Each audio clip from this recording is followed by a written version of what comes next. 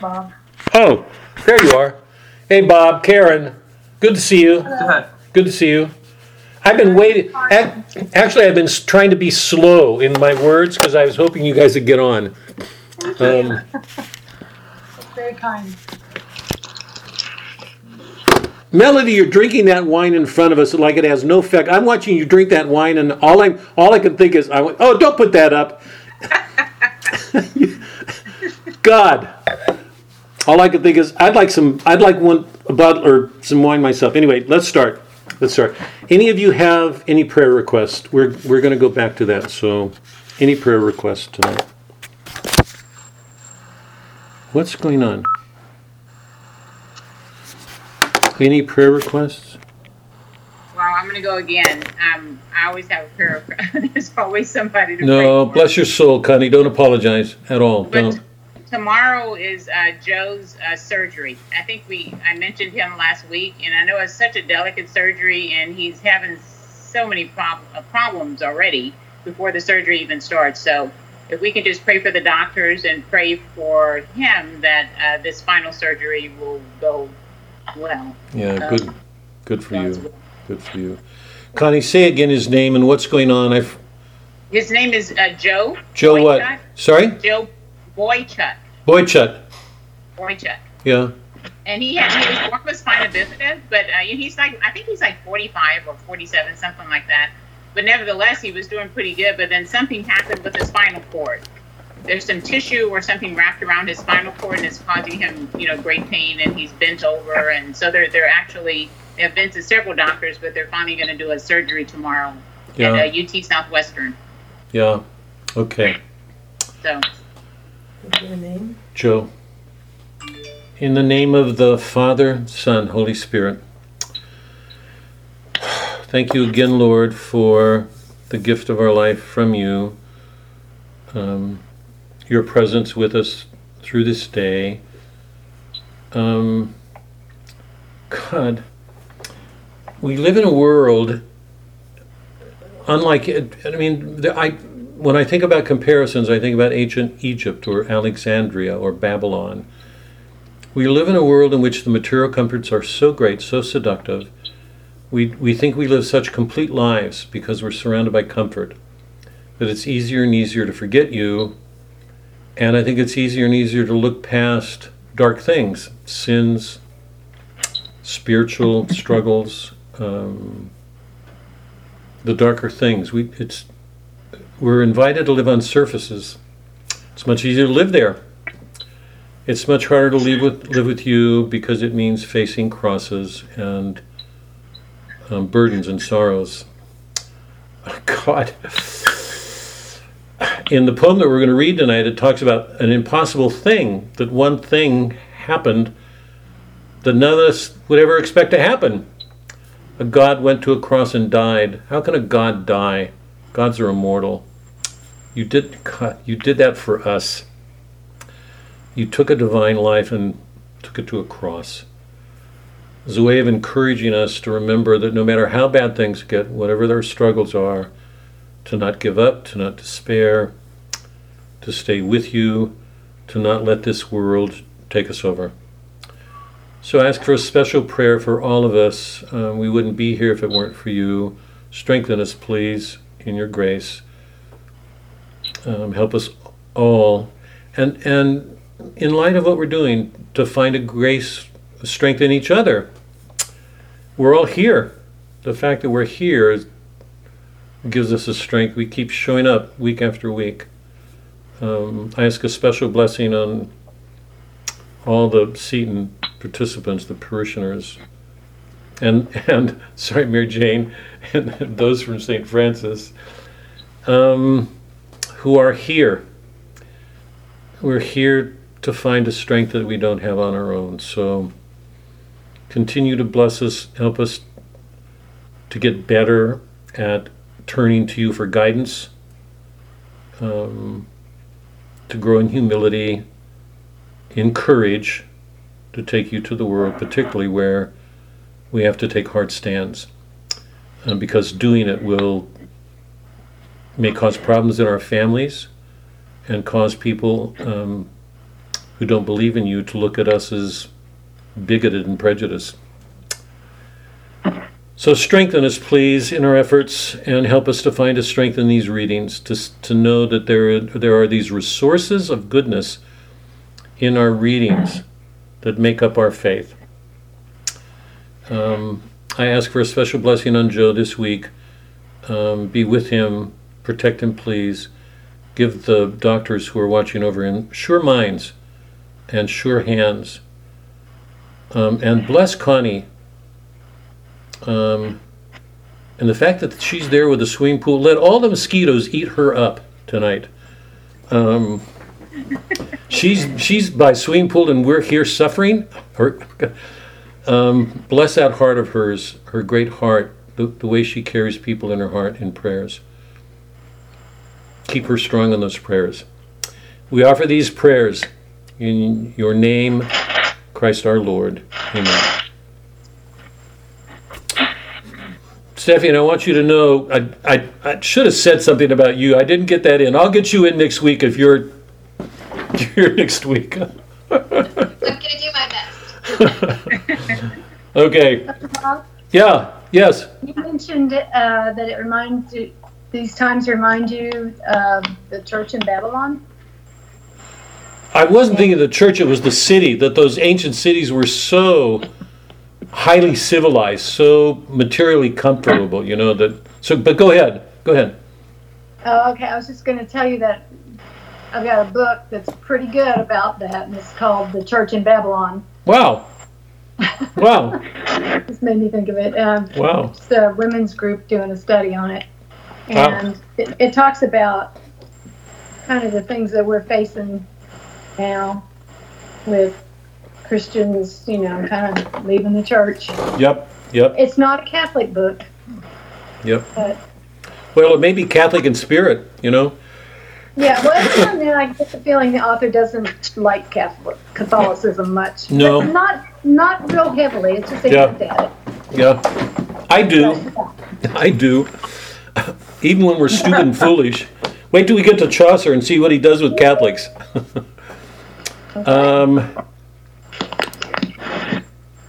Hold on, I'm just letting Tess in. Tonight, what I'd like to do... You want a copy, Doc? Yes. Tonight, what I'd like to do is take some time with this poem. I'm going to mute you guys just for clarity purposes, because I've been told that it helps. But Stephanie, you haven't been around for a while, but I mute everybody, but I just want to encourage, everybody knows, if you have questions, if Suzanne's right here usually correcting me. If I say Achilles when I mean, Aeneas, she's there telling me Aeneas, so I've got some help here, but if I'm saying something that's confusing, because I do it more and more often, my mind is going, and you are confused, don't hesitate to jump in. If you got a question, don't hesitate to jump in, okay? So I'll mute you all, but please don't hesitate. Tess, I saw that you came on. I don't see an image of you, but welcome. I'm glad you're here. And if any of you, I keep trying to do everything I can to get Dave and Kay to show an image, but they're not going to do it. Because I miss seeing both of them. But God, I'd like to get back into a room. But anyway, I'm going to start. I'm going to mute you guys and start. Tonight, how do I do this? How do I mute all? Share invite, I don't. Sorry, this is all, I don't know how to do this. It's not giving me a mute button. Anyway, tonight what I'd like to do is read from the poem, and you know that my practice is to read a short lyric and make very few comments and then go on to the major work. Tonight I'm going to read from Auden's poem, Hore Canonicae, Immolatus Viceret, Canonical Hours, Christ Crucified Victorious. Remember, the poem is structured according to the hours the hours according to the monastic life. So if you go through the poem, you go from prime to terce to sext to none to vespers to compline and then to lauds. So through the day, the monks would gather for community prayer. And there was a prayer, set prayers, recitative prayers, according to the hours. What Auden did was take the canonical hours and use them as a principle for structuring his poem. So there's no explicit connection except the structure. We have to make the connections ourselves, whatever's going on in his mind. And I wanted to take more time tonight because I think in the third section, what he's doing, in my mind, is amazing. And it's convicting. It's troubling. It's a troubling section. And I think it's important for all of us to hear it. So instead of just reading with a few comments, I'm going to go over the poem thoroughly, even though that's going to take more of our time up tonight. Okay? For those of you who don't have a copy, go online. You all know the address. Stephanie, you haven't been around. I don't know what you're familiar with, but we have the blog. Oh, you got it. Bless your soul. I should not have doubted. Knowing you, in fact, I know you've got it organized in some folder along with other things. Look, God, I'm so glad to see you back. It gives me one more person to heap coals on. It's just, if you know what that means, you're right.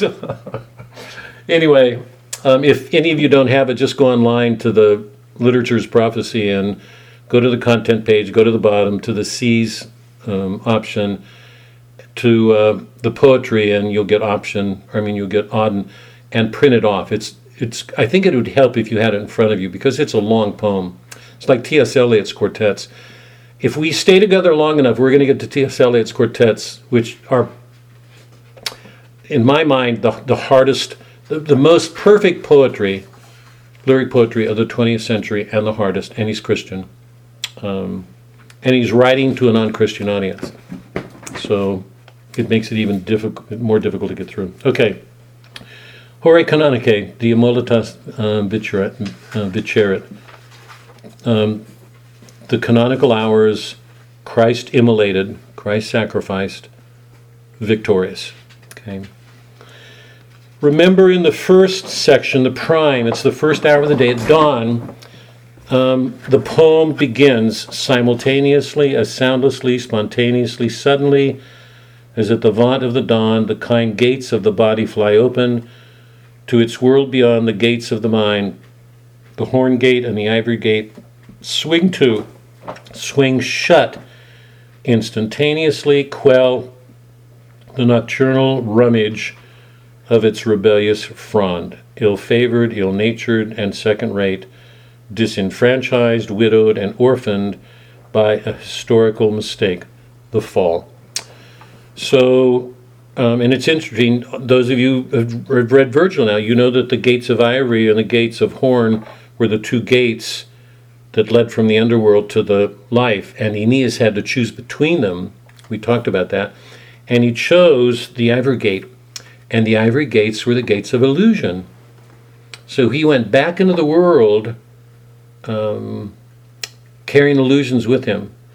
The ivory gates were the true gates. Here, Auden is describing that moment when each one of us awakes from our sleep and we put to rest that unconscious with all of its dark rummage, the violence, the nightmares, the dark things that typically we don't want to look at in our conscious life. It's a dark world. We shut that world away, we enter the world, and then what happens is, as Auden presents it, similar to what happened to Adam before the fall. It's as if we share an innocence with Adam for a moment before we act. But once we act,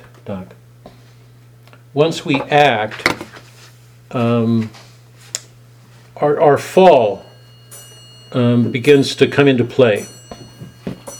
And before we know it, we do something, even without being aware of it, that's going to have a negative effect on somebody else.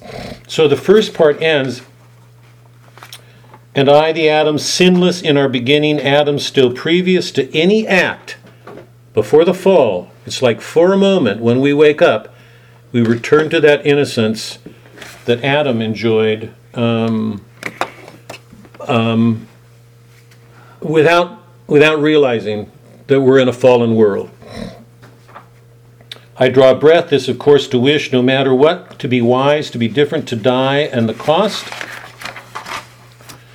No matter how is paradise, lost of course, and myself owing a death. So behind this innocent presentation of waking from sleep, entering the world, we carry a lost paradise, and the fact that we owe God a life. We committed a sin. We carry our original disobedience. All of the crimes that we face daily, murder, adultery, stealing, envy, whatever they are nothing, Holocaust, millions of people dying. They are nothing next to what we did to God. We disobeyed God. We lost our world with him. The eagle ridge, the steady sea, the flat roofs of the fishing village, all asleep. This ready flesh, no honest equal, but my accomplice now, my assassin to be, and my name, stands for my historical share of care for a dying self-made city. Afraid of our living task, the dying which the coming day will ask of us. According to our faith, we enter each day being asked by Christ to give our lives up. Do we do it? Do we do it? Terce, the second prayer, the third hour of the day, usually mid-morning. I love this section because, remember, it describes the beginning. After shaking paws with his dog, whose bark would tell the world that he is always kind, the hangman sets off. The judge follows him.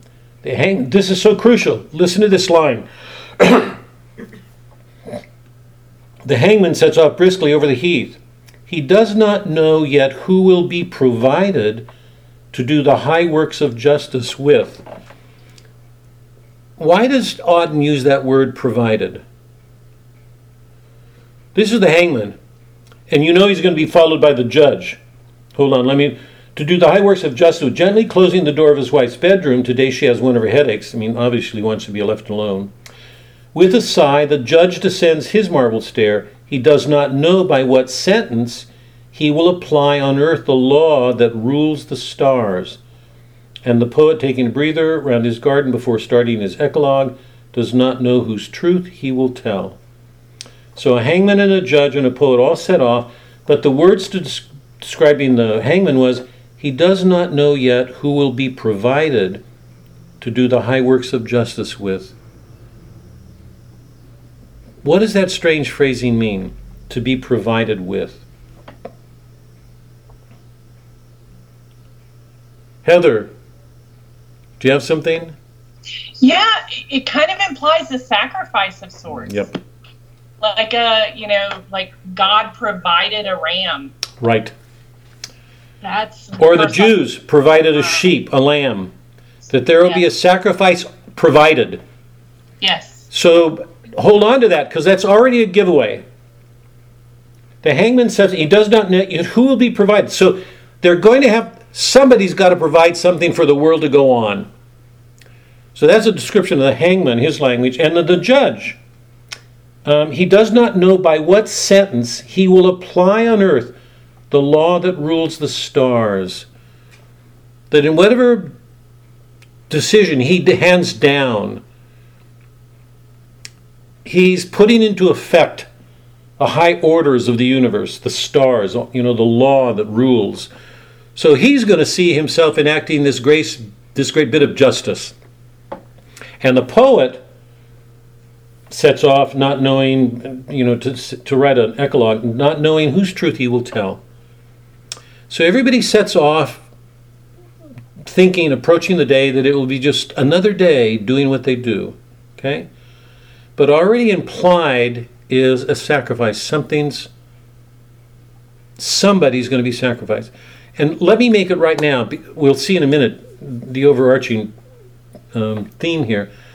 But let's just say it's a black man from a black community shot a policeman. Or let it be a policeman who had his knee on a black American who died. And the policeman's going to go to jail. Let's say he executed.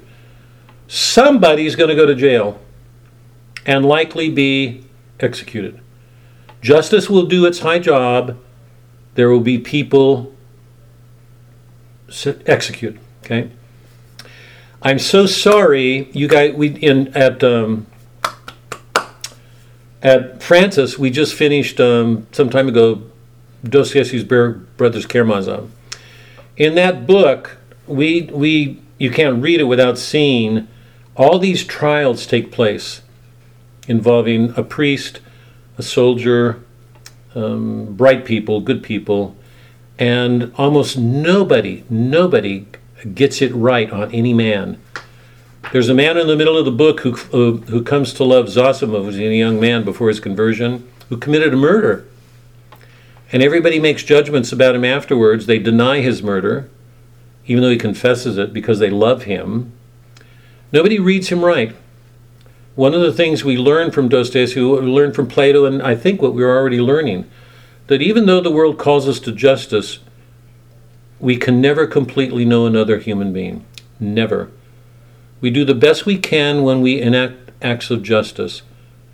But for us to think that we know everything about a man, so even if we send him to let's say, to an execution, there are things about him we won't know. Only God knows the soul. He's the searcher of souls.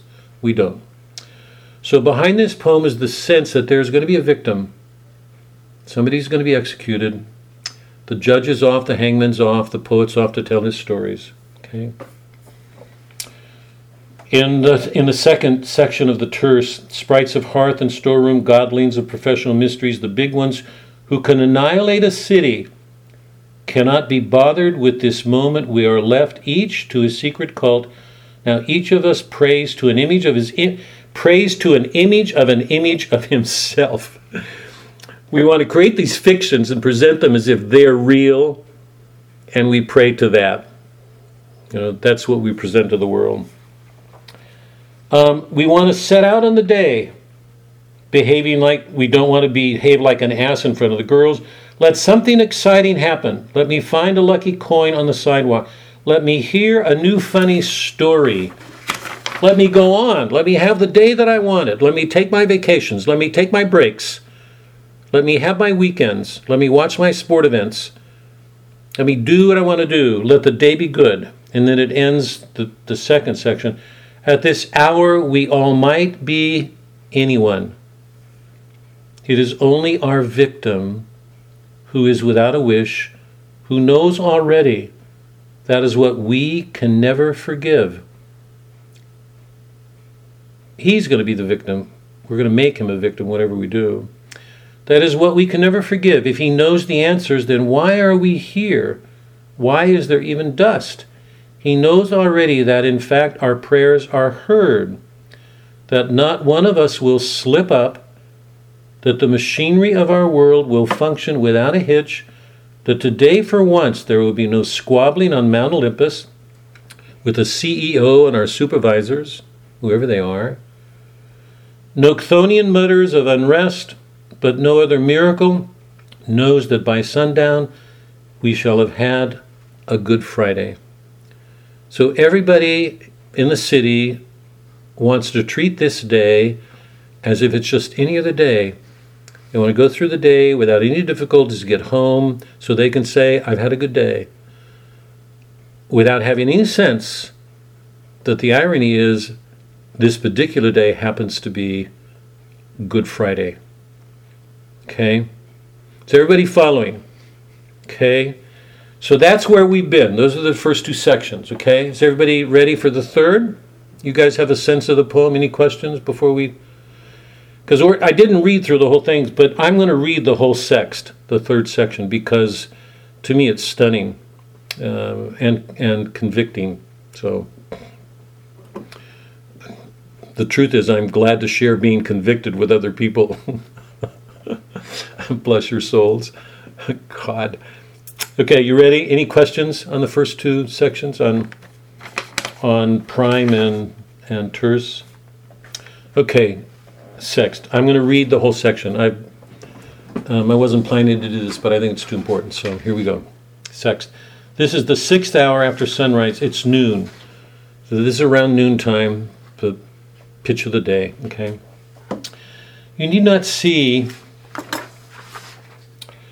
what someone's doing to know if it's his vocation.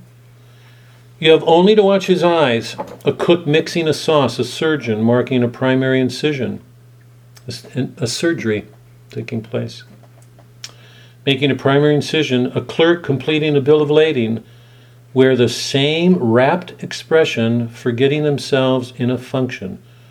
They are so focused on something that we know that that's a calling. They're different from other people because other people get distracted, they're not as focused, but these people have a sense of purpose to what they're doing, okay? Whether it's a bill of lading, a cook, or a surgeon. How beautiful it is that eye on the object look.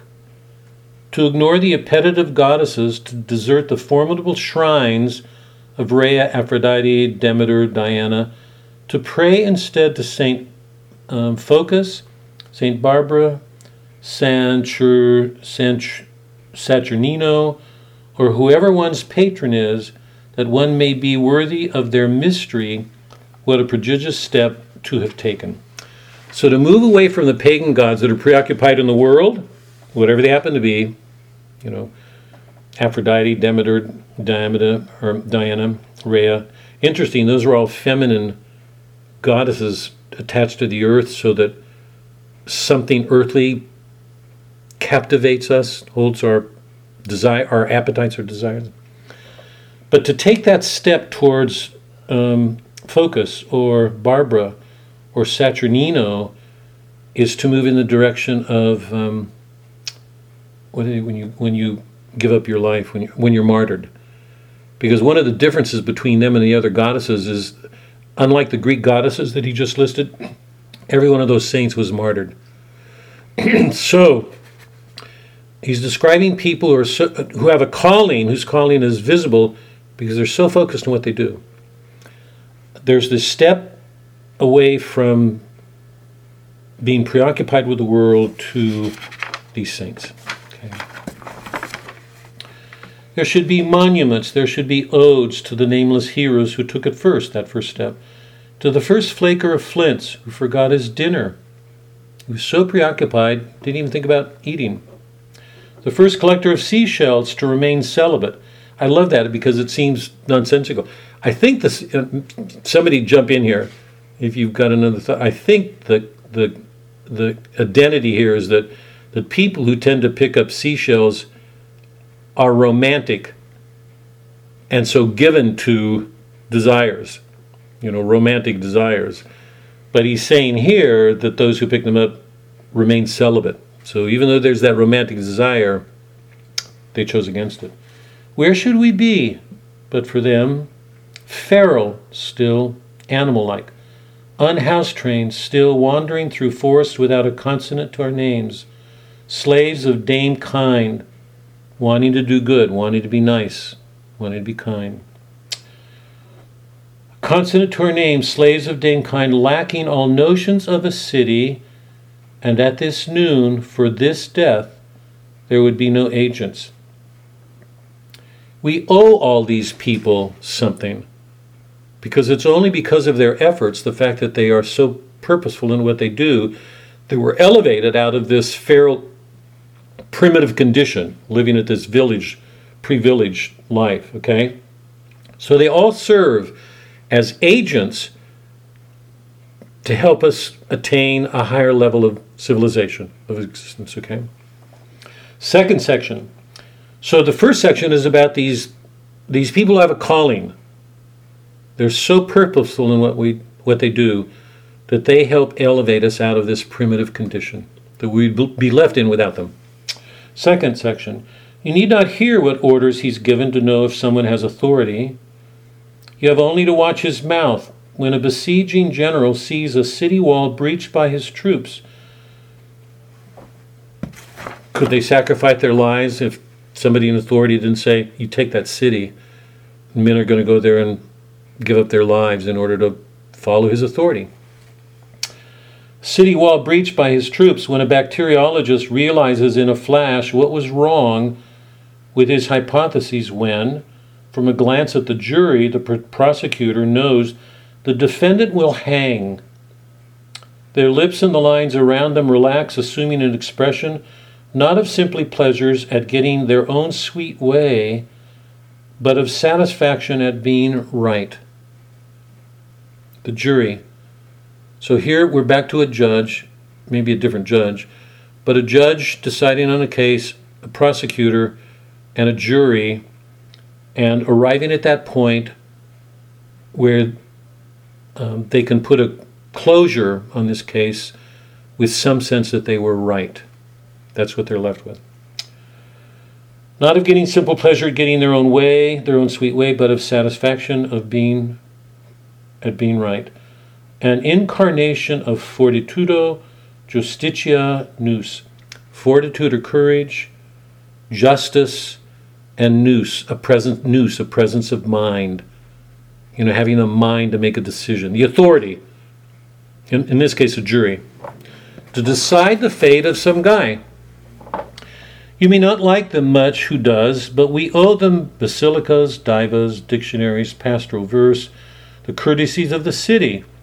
Without these judicial mouths, which belong, for the most part, to very great scoundrels, how squalid existence would be, tethered for life to some hut village, afraid of the local snake or the local demon, speaking the local patois, the familiar language, of some 300 words. This small culture identified with this, small language, familiar language.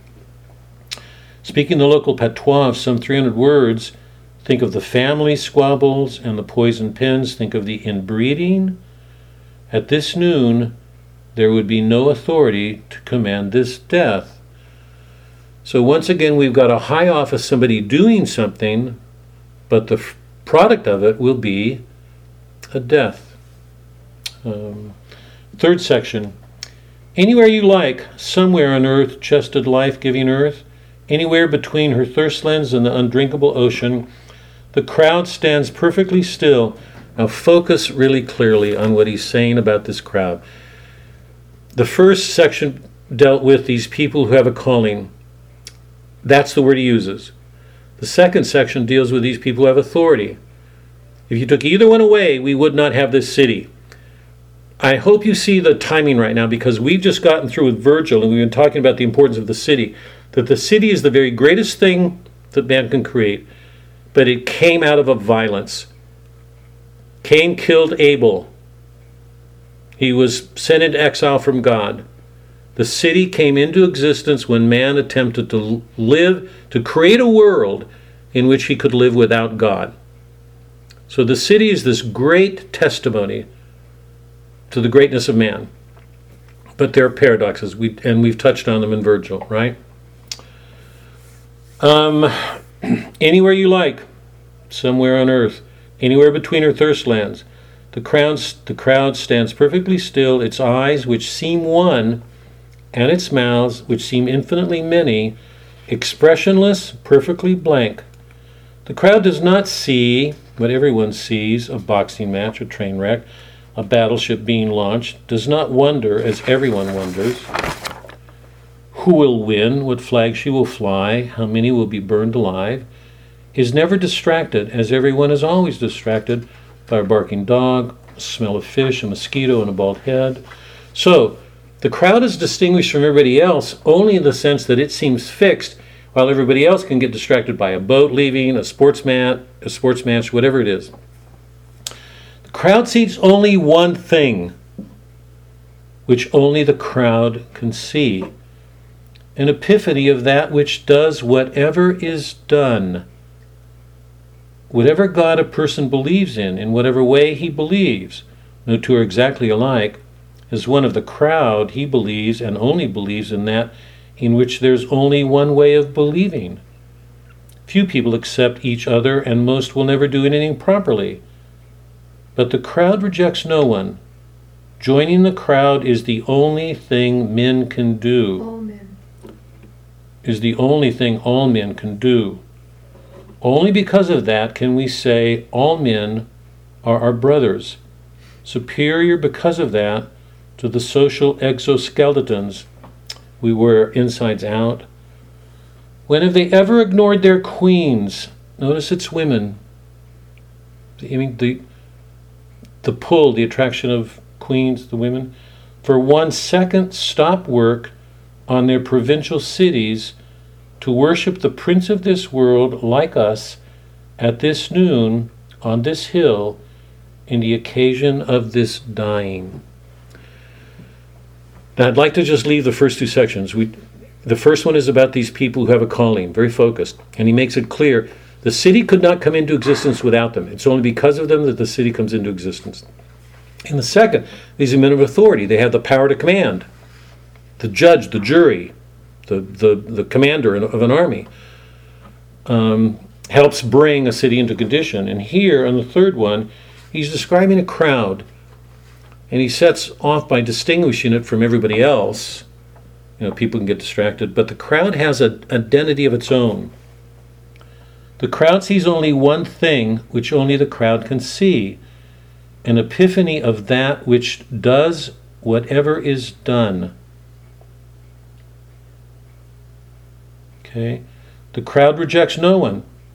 Joining the crowd is the only thing all men can do. Only because of that can we say all men are our brothers.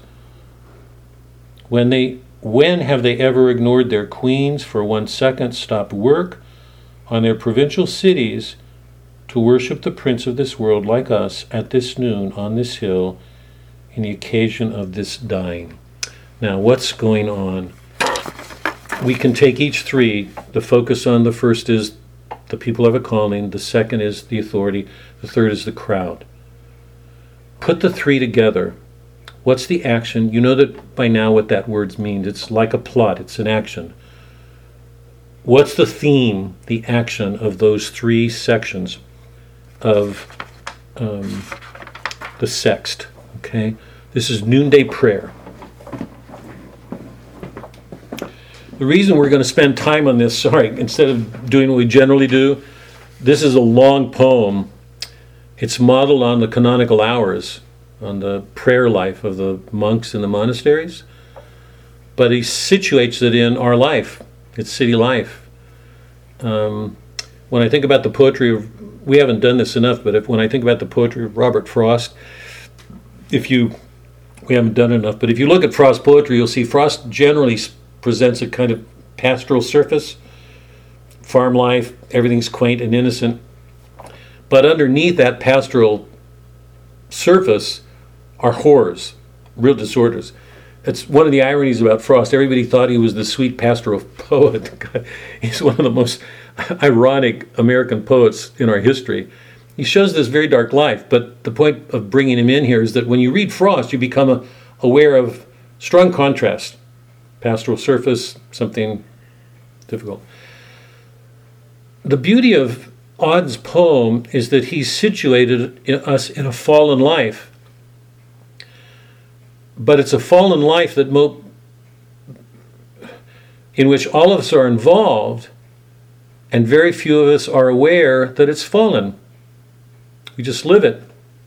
So the ironies in this poem are much more subtle. So how do we understand the crowd? What is this crowd? And how does it relate to this victim that's been implied in the first two prayer sections?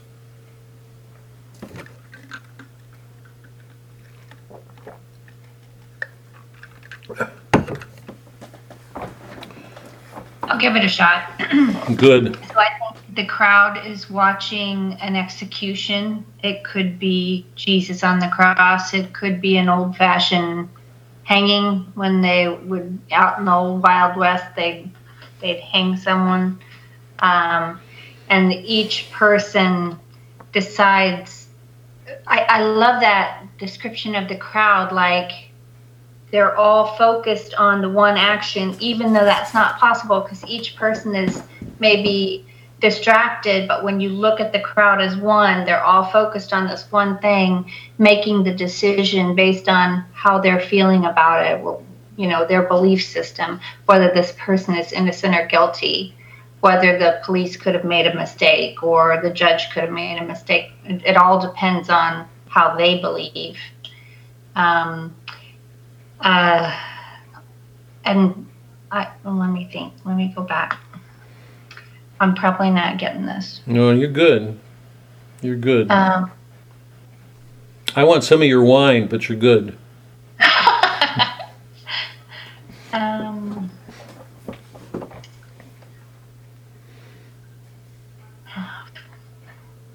Let me jump in if I can, Melody. No, everything you're saying is good. I'm going to try to tie this down a little bit more if I can. The crowd sees only one thing. Let it be whatever it is. I mean, Melody listed a number of possibilities. The crowd sees only one thing, which only the crowd can see. An epiphany of that which does whatever is done. Explain that. And put it together with, but the crowd rejects no, and joining the crowd is the only thing all men can do. Only because of that can we say all men are brothers. Superior because of that. So when the crowd gets together, apparently they can say of each other, we're all brothers, we're together. Now I want to focus on those two lines because they go to the nature of the crowd instead of the subtleties that I think are part of this poem. So what do you do with this line? The crowd sees only one thing, which only the crowd can see, an epiphany of that which does whatever is done. And we call each other brothers. Can you throw any light on that, Melody? Or any of you? Well, I'm not sure about the epiphany part, but I believe that the crowd feels like they're brothers because they are not the actors. They are separated from that. So in one sense, they're all together experiencing this. So, and since they're not necessarily responsible for it, that's why they feel like they're all in the same boat. They're all brothers. Now go to that line. An epiphany of that, I mean, you already said epiphany, but leave epiphany out for a second. What unites them is they're joined by seeing things in this way, which, having this view, an epiphany of that which does whatever is done. Hold on. It goes back to that line, Heather. Because remember, it goes back to that line, the subtlety of that line where it said about the hangman. He does not know yet who will be provided. It's not the same, but the subtlety. Those phrases are giveaway. Here's another giveaway phrase, which does whatever is done. Sorry, Heather, go ahead. No, it's profound because I think it's talking about how the crowd acts as an entity, and its job is to react the way that it's been cued to react.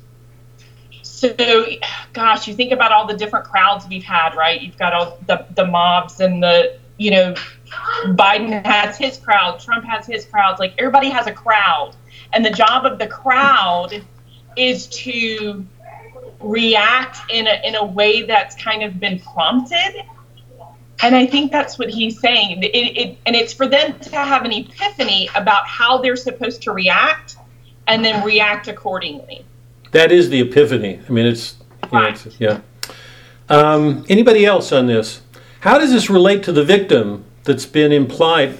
Remember, almost all the sections in, if I can just give me a second here.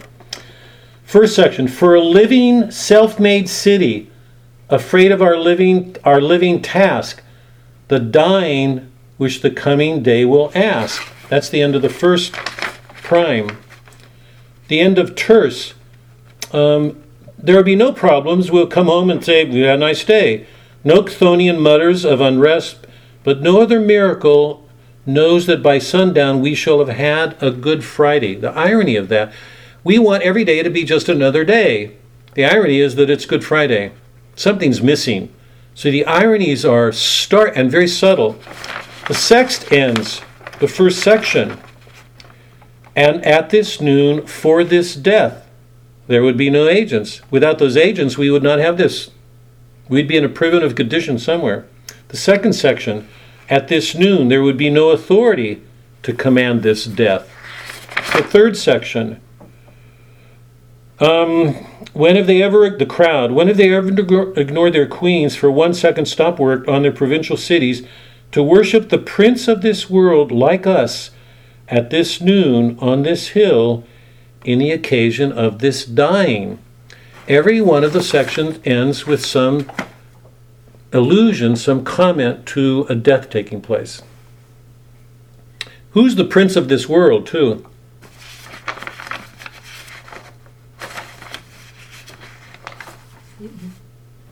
Doctor, could you hear Suzanne?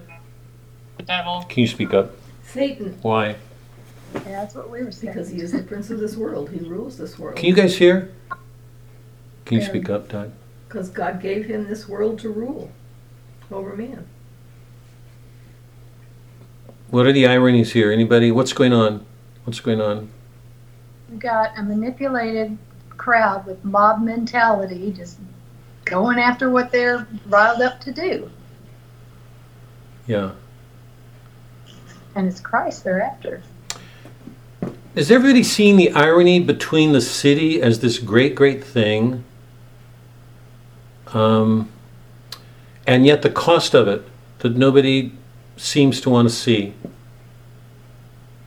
Is everybody aware of that irony? It's so subtle, but it's there. Go ahead. Did somebody come in? The other thing is that he also says that joining the crowd is the only thing all men can do. Yeah. So those in authority, the ones who have purpose, the commoner, everybody can be part of the crowd at some point. And that's the only job that everyone can do. As opposed to not everyone can be an authority, not everyone can have this sort of purpose-filled life where they are set apart, but everyone can be part of the crowd. Now take that, Heather. I mean, you're absolutely right on. Take that and relate it to what you said earlier about the character of the crowd. What defines it as an entity? This line, an epiphany of that which does whatever is done. How does that define the crowd? Describe the mentality or the spirit or whatever characteristic you want to relate to the crowd in that line, from that line. It becomes of one mind. But one mind of what? One mind of, well, I don't know. Maybe one mind of doing, like that phrase, which does whatever is done. It's so inexact, but at the same moment, it's such an inexact phrase that does whatever is done. So it's like, I think it's a really exact phrase. Oh, you think it is exact? Oh yeah. Oh, absolutely. It goes to what you and Melody are both sort of struggling with here together. And let me. God, I don't know how to do this. Any other thought before I offer a thought here? So you're saying the whatever is done is something specific. Well, I mean, that is what we kind of need to nail down is the. It's here.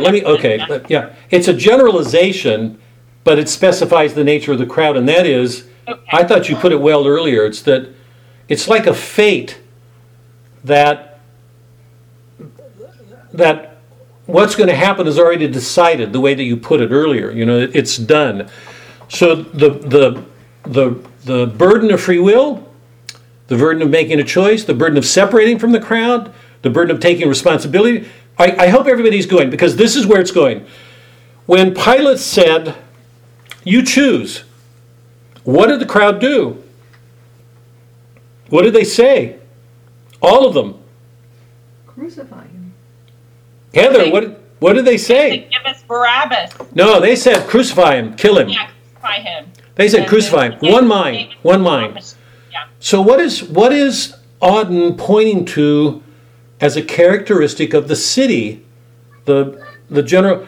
somebody get distracted. So you're going to have people watching a sports events. The NBA finals are going on. The baseball finals are going on. People are going to notice a mosquito on a guy's head.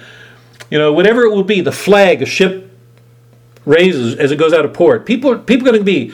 But the crowd as a crowd distinguishes itself as an entity of the city. How?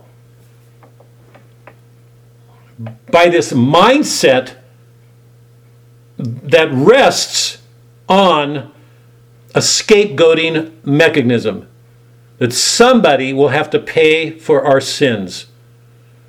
So what we've been watching in this whole thing, and this is amazing, this poem by Audens predated a work by a guy named René Girard, whose most famous works have to do with scapegoating.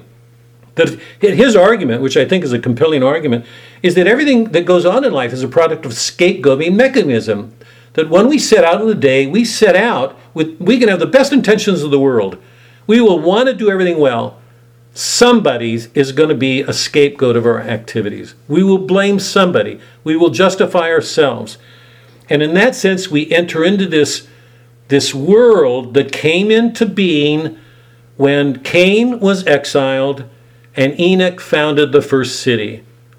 The ultimate expression of that is Christ on a cross. But its multiform expressions that play a role in our lives every day are whoever these victims are. They can be in our families, they can be in our communities, they can be some guys who's going to be sentenced to death in a courtroom. Remember what I said earlier, that justice, we have to perform justice. It's something we're called to do.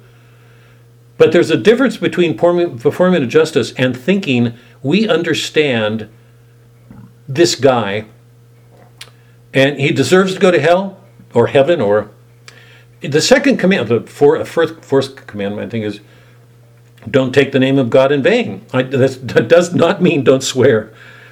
It means don't speak for God. It's not our place to determine final ends. Only God knows that. We cannot see the depths of human beings. We just don't know them.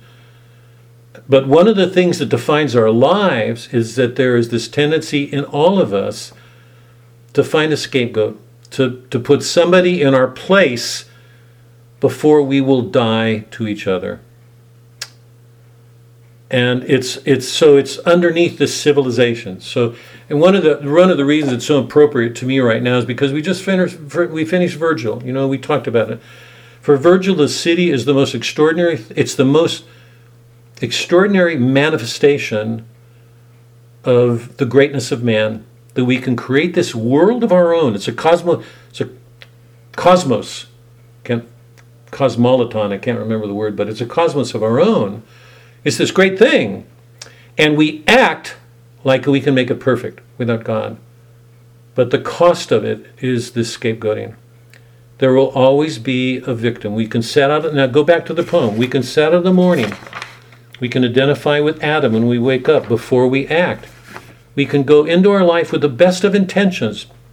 We've got a sense of purpose, this calling. We want the day to go well. Let me find a lucky coin. Let me hear a new story. I want to get home so I can say, it was a good day today. With no sense that, Noctonian mutters of unrest, nothing bad happened, but no other miracle knows that by sundown we shall have had a Good Friday. Will we have really shared the cross with Christ today? Will that have been what we did? So what he's doing is writing this poem, contemporary world, it's our world, but it's structured according to the canonical hours. Every one is a prayer, every section is a prayer, every hour relating us to the time of the day and something going on this Good Friday. The ironies are among the most subtle I have ever experienced in a poem. I just think they're tremendously subtle. But behind us is this sense of our greatness, that we can call each other brothers. That's a great thing. People want to pat themselves on the back. Only because of that we can say our men are brothers. We look to each other. The irony is that while we're doing that, The crowd sees only one thing, an epiphany of that which does whatever is done. We don't even see when we're calling each other brothers how caught we are in this scapegoating mechanism. So it's a very, very subtle poem.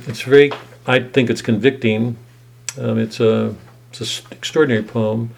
It's an affirmation of everything great in us as humans, but it's a reminder that there's something underneath us that we are being asked to answer.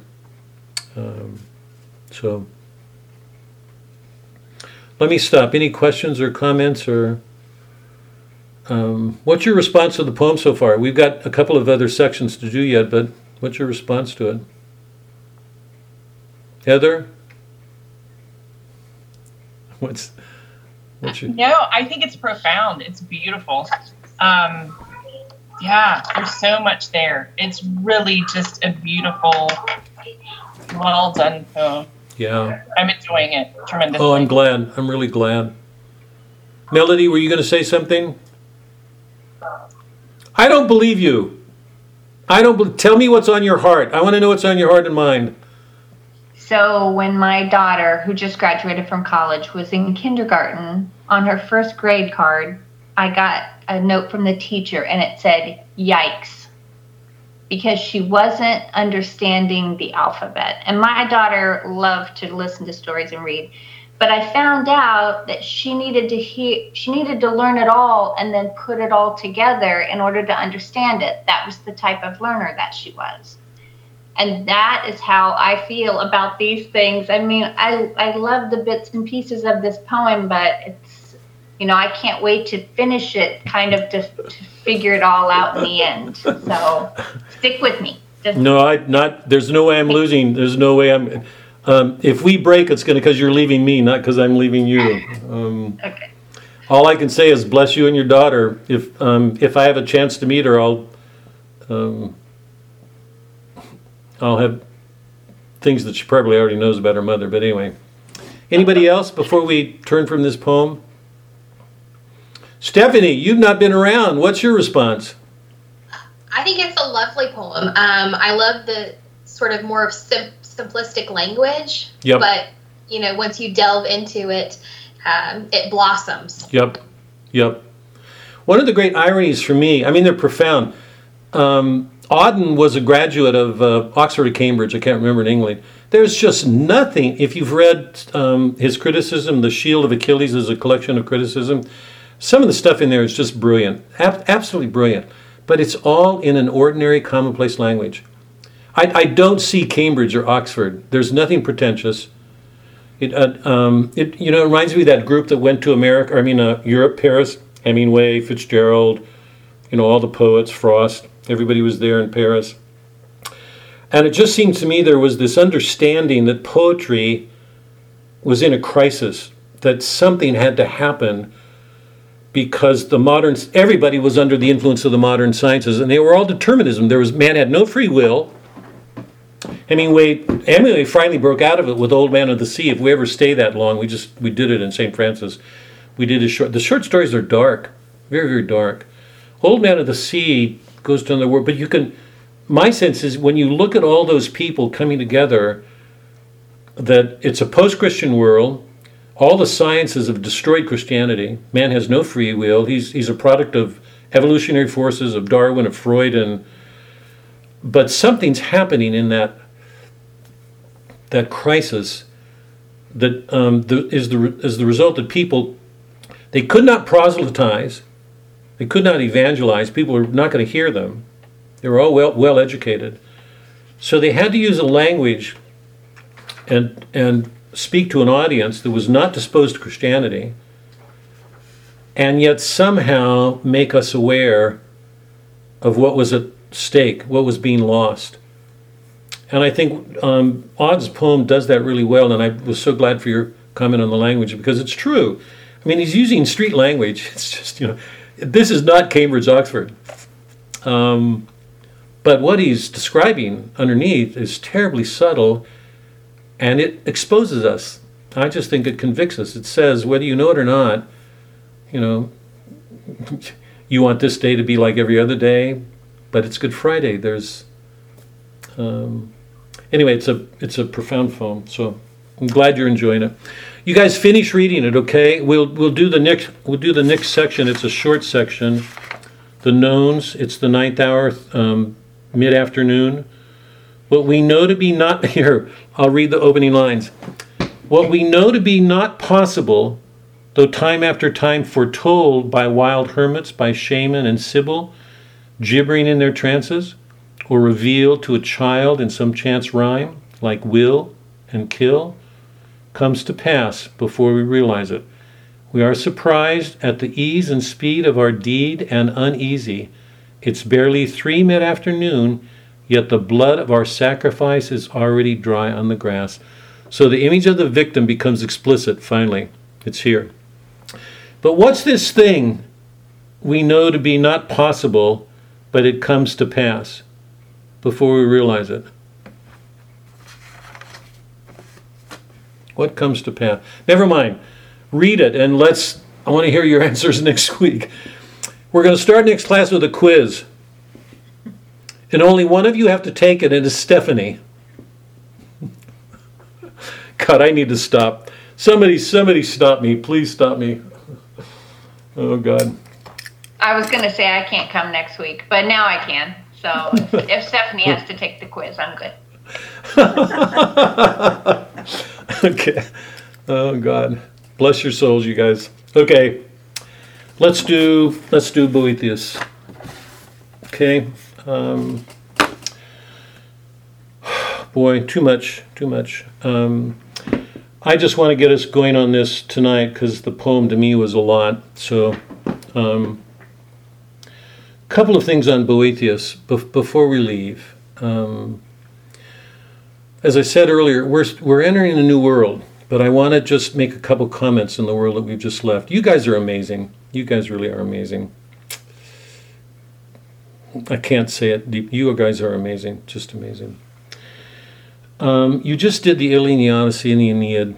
How many people even have a clue? We just left a pre-Christian world. It's a pagan world.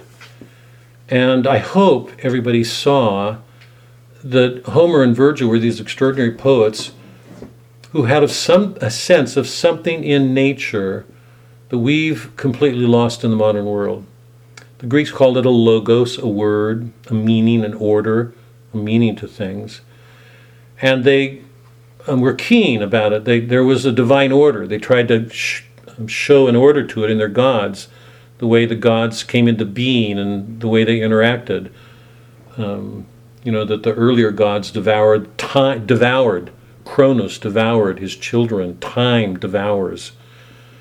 That they were so aware of some order and some dissolution, something working against that order. And in the Trojan War, we saw that what was at issue, God bless, just so ironic, what was at issue was man's very existence in a city. That what was at stake in the Iliad was a city, and the battle going on in the city involved two civilizations, East and West. Truly East and West. Largely Greek and Asian, but the Asians were made of lots of different peoples, so it really showed two very different civilizations. And we talked about this, when Achilles re-enters the war, the gods line up, and the Western gods, for the most part, defeat the Eastern gods. That there's an order, and when they go to war, and that war between the gods is resolved, it's a way of indicating that something spiritually is being resolved in Achilles. When he re-enters the war, he's already admitted his fault, and he's accepted his death. So in one way, we already see that Homer is approaching Christ, that he saw that it's only when a man admits the truth about himself that he can overcome his weaknesses and something will happen. A new armor was given to him.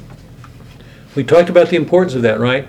The armor he'd received before was from Thetis, his mother. And it was good. It helped him. Patroclus wore it, he died.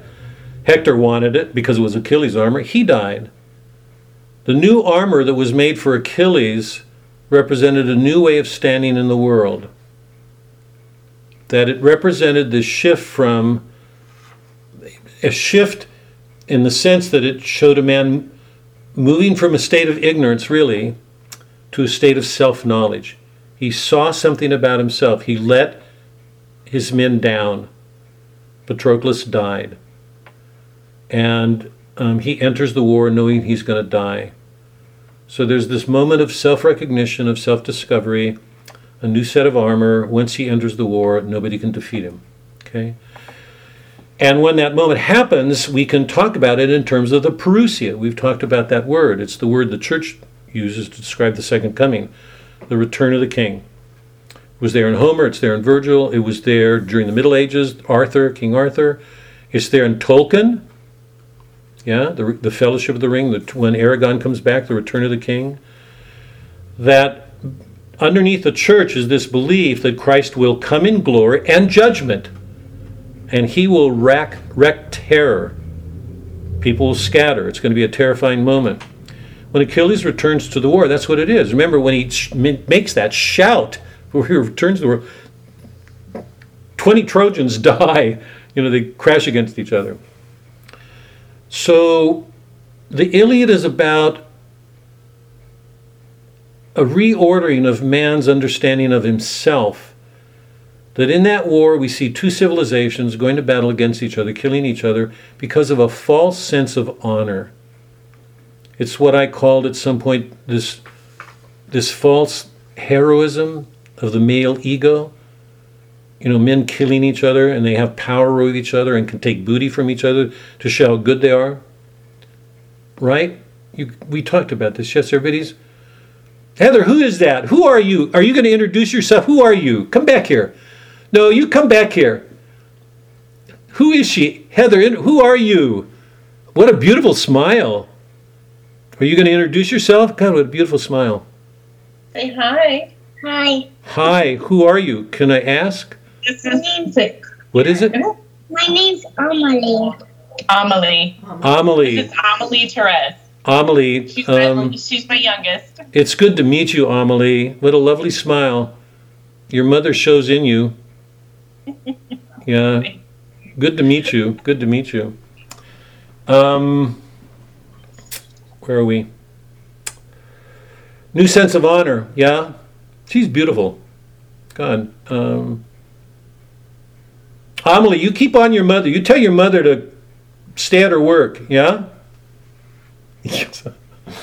A new sense of honor. That honor did not depend on external things. Booty, possessions, horses, armor, and highest on the list is women. That men tend to objectify each other for the sake of their own egos. It's this false sense of male heroism. We've been here, yeah, no questions on it, I'm assuming, yeah. But Achilles steps out of it. Remember in the 9th book he said, such things are things I need not. I think I'm already honored in Zeus's ordinance. That's a moment when man discovers there's something intrinsically good about him. It's divine. He's a human being, but he has a divine spark in him, something transcendent. Amelie, I'm going to test you next week. Robert, stop. God, no, I'm not. So, a new sense of honor. And we're watching a civilization be destroyed. A city is destroyed. In the Odyssey, we see Odysseus, the victor, coming home. And we have a story told us about a man returning to a marriage, a family. Homer is very clear about the disorders of war. Back in Ithaca, for 10 years, there's been no ruler. So the men have grown up with no fathers. And we're seeing the clear effects of that. Take a father out of the household when you've got young men, and the chances of raising them well are not good. Young boys need fathers.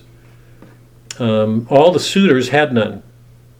They're violent, disorderly, given to their appetites. They have no rule. Odysseus, and remember, Nestor and Menelaus have good marriages. That's what we learn in the beginning in the Telemachai. But we learn that there's something else that Odysseus can bring because of his adventures, what he learns. And what we learn is that there's this metaphysical reality to things, these archetypes. We've gone through them. the Laestrygons woman, Calypso, Circe, the Sirens, all of them. The Cyclops. Those are all images of archetypes that exist in all the people that he will encounter, including his wife. He has got to learn to come to terms with those for him to restore order at home. That's what the Odyssey is about. So Homer gives us a new understanding of marriage. It surpasses the understanding of marriage that people had in that day, because from what we've seen, the understanding would be that men would have women and treat them as objects. What we see in the Odyssey is that both Odysseus and Penelope have stories. Clearly, Odysseus' story is far more important. He's the man. He's got to bring order. I think one of the things that he's showing us at the end is when he defeats the 100 suitors, it's Homer's way of showing that Odysseus has reached a point where he's capable of defeating all that's lawless and disordered in his own passions. When he does that, he can take his place with Penelope, and the two of them will have something other marriages don't have. They will have something complete because they're not objects to each other. We saw in the Odyssey what we didn't see in the Iliad. We saw in the Odyssey that women treat men as objects all the time. We saw that again and again and again. Calypso, Circe, all the queens and the dead in the afterlife never remember their husbands. All they remembered were their possessions, their things. What they wanted was their possessions. So women are just as given to using men as men are women, but they do it in a different way. When Penelope and Odysseus come together, it's a union of two people who see each other as people. She's endured, she's lived with hope, she did everything can to be faithful. 20 years is a long test. There's that moment, remember, when the two of them come together, when Homer describes Athena coming in and stopping time. It's a beautiful, beautiful moment. She stops time. So for the first time in the Odyssey, in the Iliad and the Odyssey, a man and woman are taken outside of an epic action. Because an epic action, by nature of itself, is always dealing with evil and brutality and violence. And so we're seeing a new way of understanding marriage, basically. So the Iliad deals with individual honor, the Odyssey with marriage. In both of them, they end with the return of the king. Achilles going back into battle, Odysseus taking off his disguise and doing battle and restoring order. And in both of them, bringing judgment and violence and in order to achieve an order. The same thing was picked up, we saw in Virgil. What Virgil did was take that whole past, both the Iliad and the Odyssey, he incorporated it into the Aeneid, except with a new spirit. It's no longer individual excellence, or even the excellence of a man and woman in marriage. It's not Achilles and Odysseus and Penelope. It's the city. That there's something greater than man. And that Aeneas is a greater hero in lots of ways than Achilles and Odysseus, because his aim is not for himself or even for his marriage. It's for the common good of everybody. So scene after scene after scene after scene, we see Aeneas having to give up himself. What he does goes so far beyond Achilles and Odysseus, they don't even come close. The action of the Aeneid is often complete, repeated self-surrender. You give yourself up for the good of another. That good was Rome, the founding of Rome. So Virgil was the great poet who took the whole Homeric Greek world into the Roman and transformed, I would say redeemed it. He showed that whatever great things Homer showed still lacked something, that there was still a greater greatness, and we get it in him. That man is capable of this great self-sacrifice for others, for a common good. The irony is that nobody saw this better than Virgil, nobody. And yet Virgil saw that even though the city was the greatest thing, it was not enough. It was the very greatest thing man could do, but it still lacked something. And that book came out just before the coming of Christ. Now, how amazing is that? I hope everybody hears that. So something was going on in these poets, and our world doesn't even know it. You guys do. That means your burdens are heavier. I hope you guys know that this just isn't nice literature. The rest of your lives are going to be full of burdens. Heavier burdens. Anyway, that's where we were. And remember, when Aeneas returns and he has to do battle with all the people in Italy, he discovers, once he goes to Italy and has that time with Evander, he discovers that his actual origins were Italy. The Dardanians came there. They left and went east to Troy.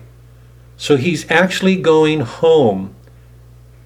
So in leaving Troy and going to Italy, he's returning to his origins without knowing it.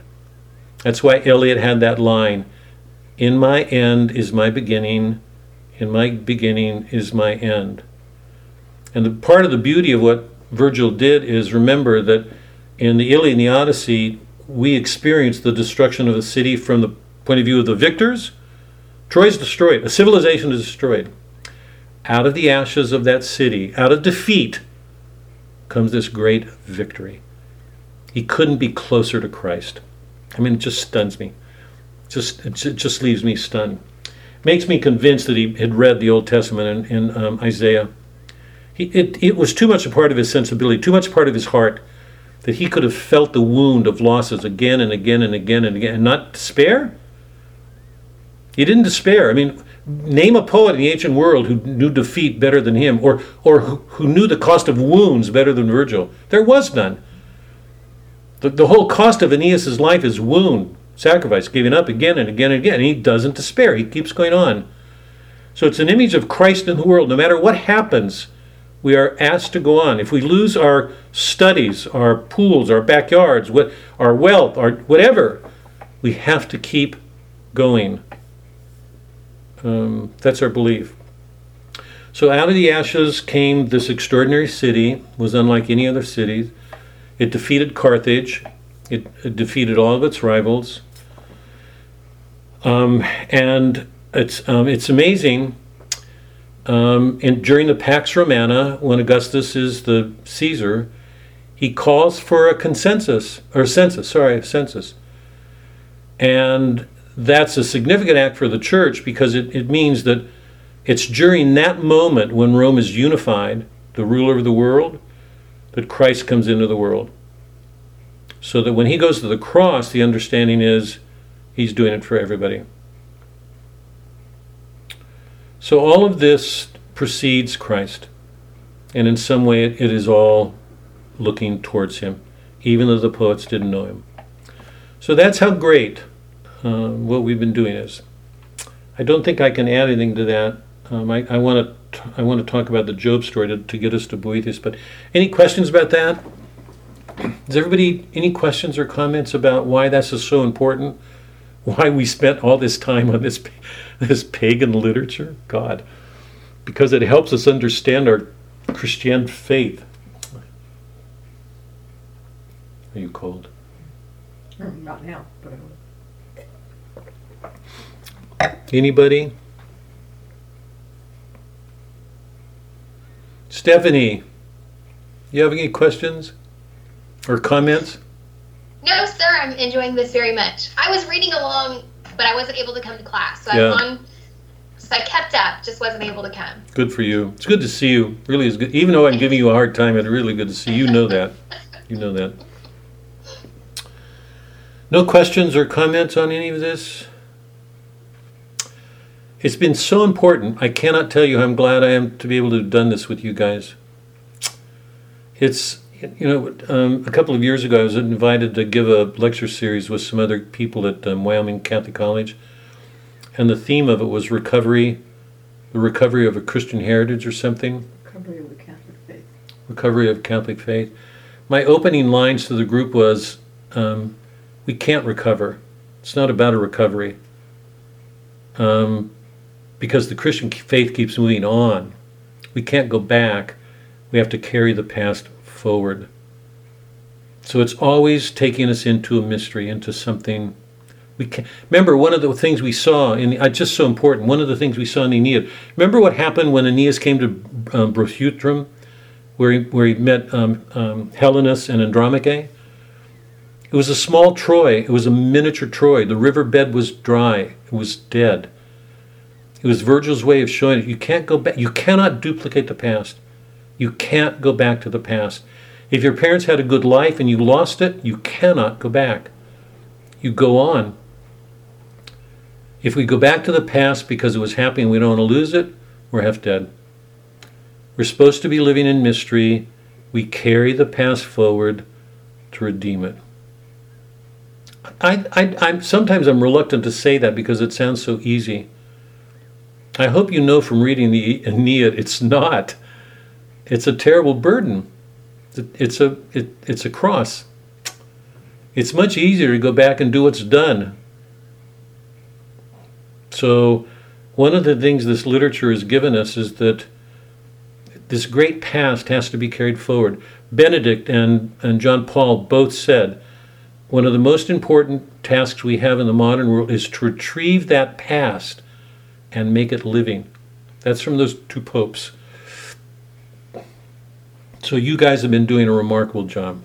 You guys have been doing a remarkable job. Bless your souls. No questions? Connie, you're inside. You snuck in. I didn't even see you sneak in. No questions?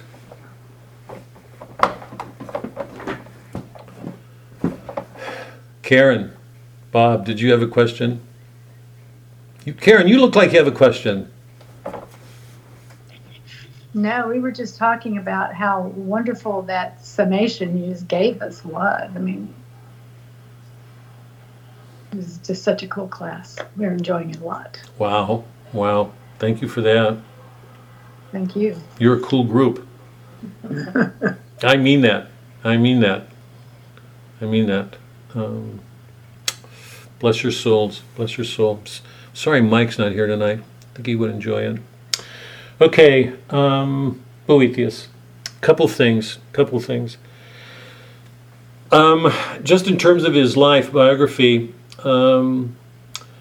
Boethius is a really interesting man. He's probably the most important writer in the Middle Ages between St. Augustine and St. Thomas. And I'm not exaggerating that.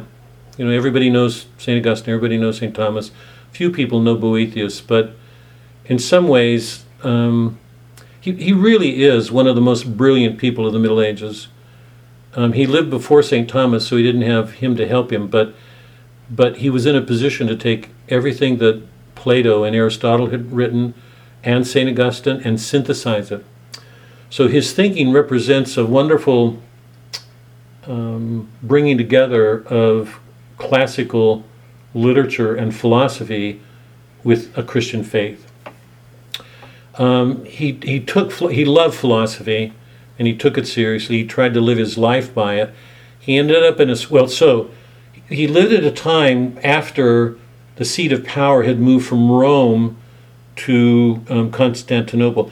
By the way, I hope you all know how to get to our blog, right? And the text that I drop off in that every once in a while, right? There's a piece in there that gives a short historical, it's a thumbnail sketch. I think I called it a thumbnail sketch. It's on the early history of the church. It's really important for you to read. It's only 2 pages. It's really important for you to read. It's a very brief summary of some events that show the importance of the church, you know, in those centuries, and some of the thinkers and a couple of things that sort of give us a sketchy principle at work in a number of stages so you can distinguish the stages.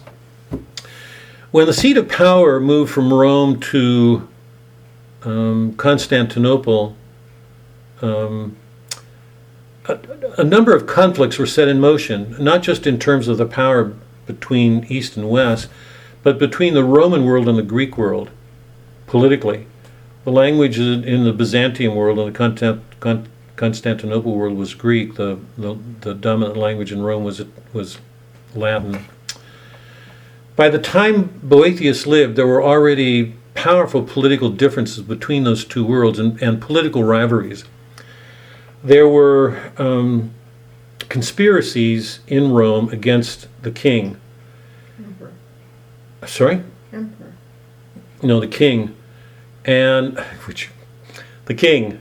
And a number of people were accused of plotting against him. Boethius opposed them, but they accused him of being involved in treacheries. We're actually going to read it. He'll actually name some of the people. It's in the first book, so we'll touch on them. But he was accused, and Theodoric, the king, took him seriously, or took those accusations seriously, and condemned him to death for treachery. So Boethius will be condemned to death for crimes he didn't commit. And he will say in the Consolation that one of the reasons people opposed him was one of the reasons people opposed Socrates, because he loved philosophy and tried to live it when they didn't. If you know anything about the Socratic dialogues, you know that Socrates has these dialogues where he's constantly arguing with people and showing them that they don't know what they claim to know and they hate him. Something like that was going on with Boethius because he loved learning and people hated him for it. So the animosities against him were pretty great. It ended, so he ended up in jail accused of treasons when he wasn't guilty of any of the charges. He will be executed shortly after this story. He writes it in jail, and this is what we get of him. But the two works that I think that he's most famous for are this work and the Consolation of Philosophy, and his commentary on the Trinity. His commentary on the Trinity, if you want, I can drop it in the box. It's just a short thing, you can look at it. It's metaphysical, it's theological, but it's really important. In Dante's Paradiso, Boethius is one of the most brilliant people in the circle of men that Dante shows. He will show two circles of men in the Dominicans and the Franciscans, and among them are the wisest men in the world, and some of them were not Christian. I mean, it shows how aware St. Thomas was in Dante that wisdom would place you close to God even if you weren't Christian. But Boethius is included in that number. Chaucer loved Boethius. Chaucer could not have done it. You'll see why when we get in a couple of classes. We're going to get to a point, well, I'll be shocked if you don't get knocked off your seat, because Boethius is going to make some claims that are, to lots of moderns, outrageous. Dante loved him. Chaucer loved him. And St. Thomas loved him.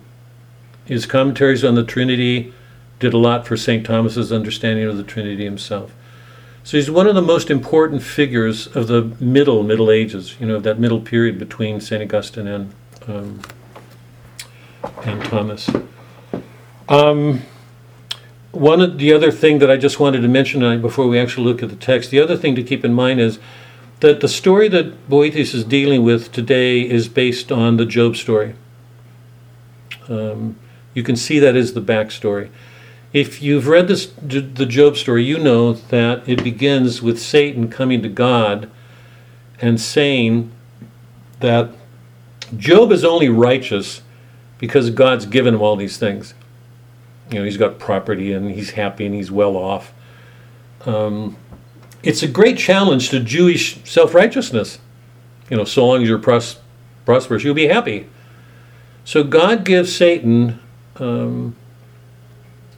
the freedom to go after Job and test him, believing that Job will stand up to these tests. But at the beginning of the Job story is this agon, this contest between God and Satan. Satan's challenging God and saying, the righteousness of this man isn't real. It's based on an illusion. So Satan starts to go to work. By the way, there's the Prince of the World.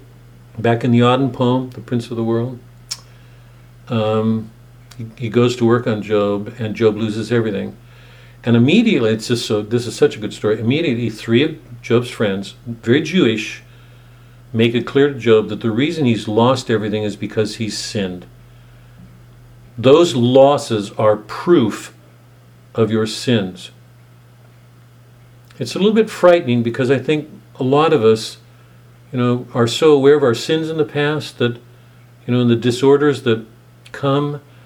But one of the things that we learned from the Job story is we are responsible for our past. We have to carry it forward. That's one of our burdens. But one of the truths that we take from Christ and the Job story and some other works is we carry our sins forward. We have to change them. But it's important for us to be careful and not forget that those sins themselves aren't evidence, the calamities that we face or the hardships we face aren't evidence, that they're proof that we've sinned and God's punishing us. Because that's the argument those three men make. Job withstands them in argument. It's a fierce dialogue. It's an agon between Job and each of his friends. It ends, so through that period, Job keeps accusing God and wondering why he's being mistreated, when all the men are making it worse because they're saying it's because you've done something wrong. And at the end, God will vindicate Job. He will say to the three men, you go do penance. You go make sacrifices because Job is the one who's right. You're all wrong. And he restores Job. He gives him children and property tenfold. And Job dies an old man. But the issue here is the same issue there. Job asked the question, Boethius asked it, why does God allow bad things to happen to good people? And why does he allow evil men to prosper? For God to allow that suggests God is not a good God. If he's a God of goodness, how can he let good men suffer and evil men prosper? Yeah? Think about our world today. I hope everybody sees, we're in Achilles' world. We live in a world that the Iliad has already unmasked for us. We think because we have property and material wealth, we're among the elect. That's a very Protestant notion here. The proof of our salvation, that's a Protestant notion, the gospel of prosperity. That the proof that we're among the saved is our prosperity. We're the good ones. So nobody has the right to criticize us. The Job story takes that apart. That's not a proof of our goodness. Even though it was a proof of the Iliad, I hope everybody sees there's an irony in that now. That Job story takes that apart.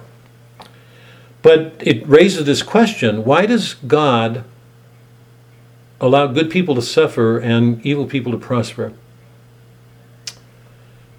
I'm going to give two brief answers to that are not Boethius' answer, but I'm afraid that if I don't get him in here, I'll miss him because I want our focus is going to be on Boethius. For God to allow evil suggests evil in God. So we're already in another world from Homer and Virgil, because we've entered into a world in which now Boethius is going to show us, I almost don't want to give this away. God is a good God.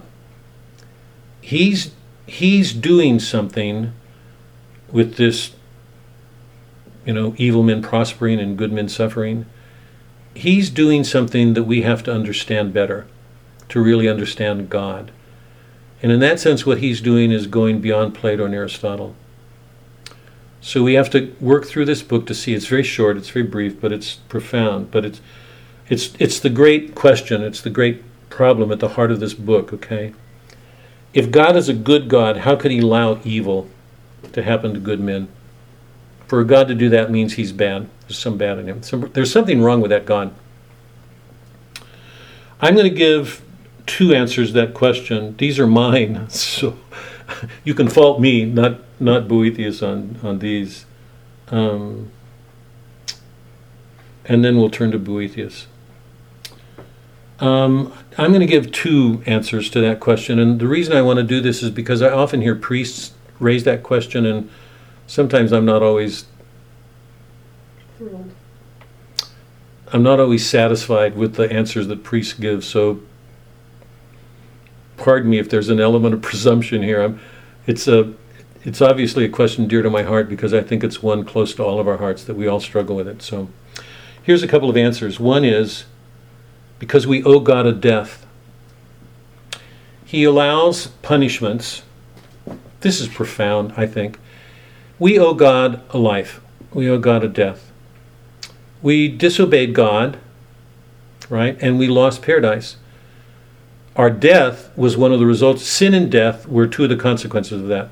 We're not Protestant. The Protestant believes that the consequences of the fall were complete, that we were ruined, we're depraved.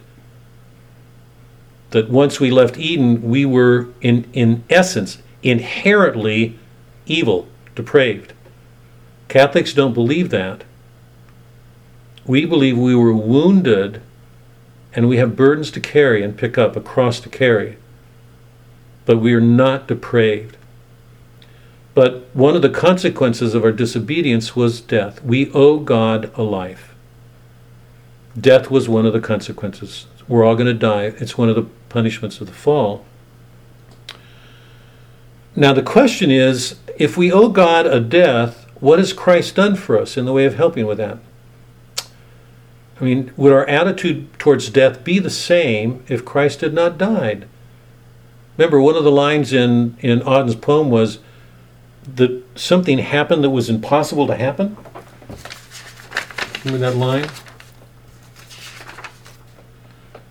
What we know to be not possible comes to pass. How could a God die? That's at the center of our faith. So we owe God a life, every one of us. Christ redeemed us, but he asked us to share in that redemption by sharing in his death. So initially, we disobeyed God. I think the full implications of that disobedience don't become clear until Christ.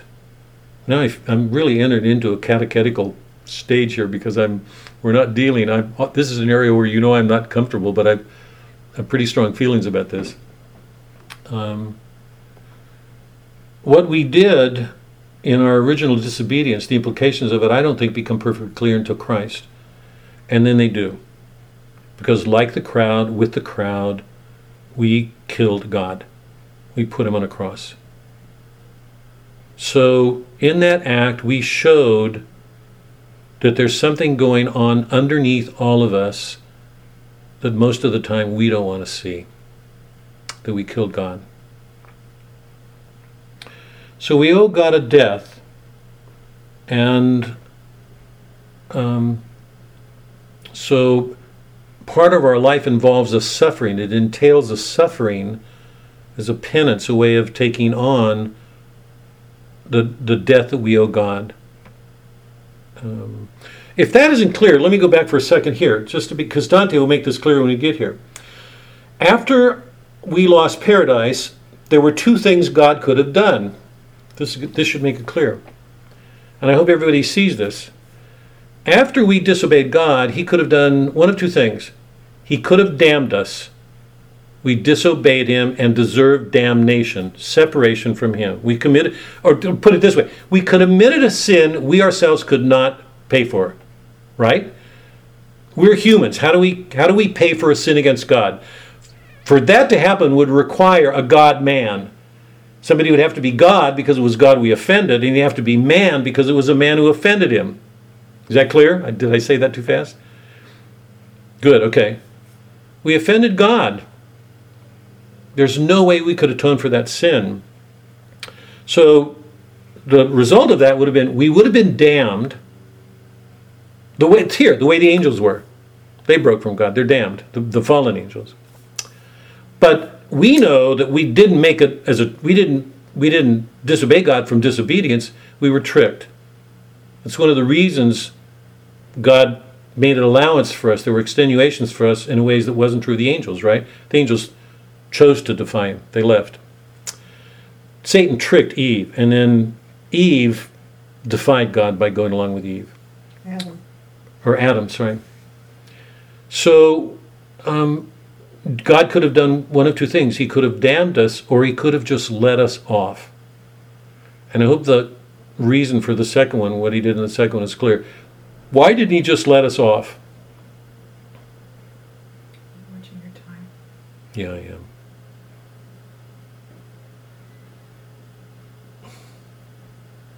well, if we don't take some responsibilities for our sins, what's going to happen the next time we face the temptations with them? Yeah. So he chose a middle way, that he redeemed us and asked us to join in his, cooperate with him in his redemption. He invited us to pick up a cross. Okay?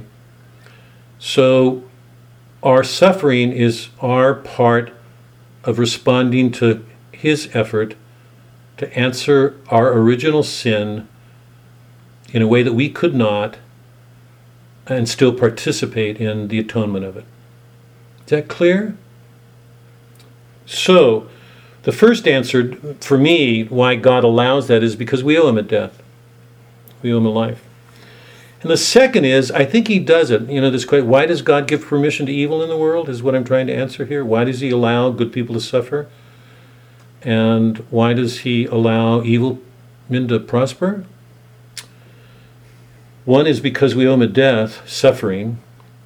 It's something we have to take up to return to him. And the second is because it's his way of protecting our free will, to give us freedom. And if he gives it this freedom, because we've fallen, it means we can choose to do evil. We do. We commit sins. That's why we have confession. And I hope everybody's thought about that. By allowing evil, by giving permission to sin, he's protecting our free will. And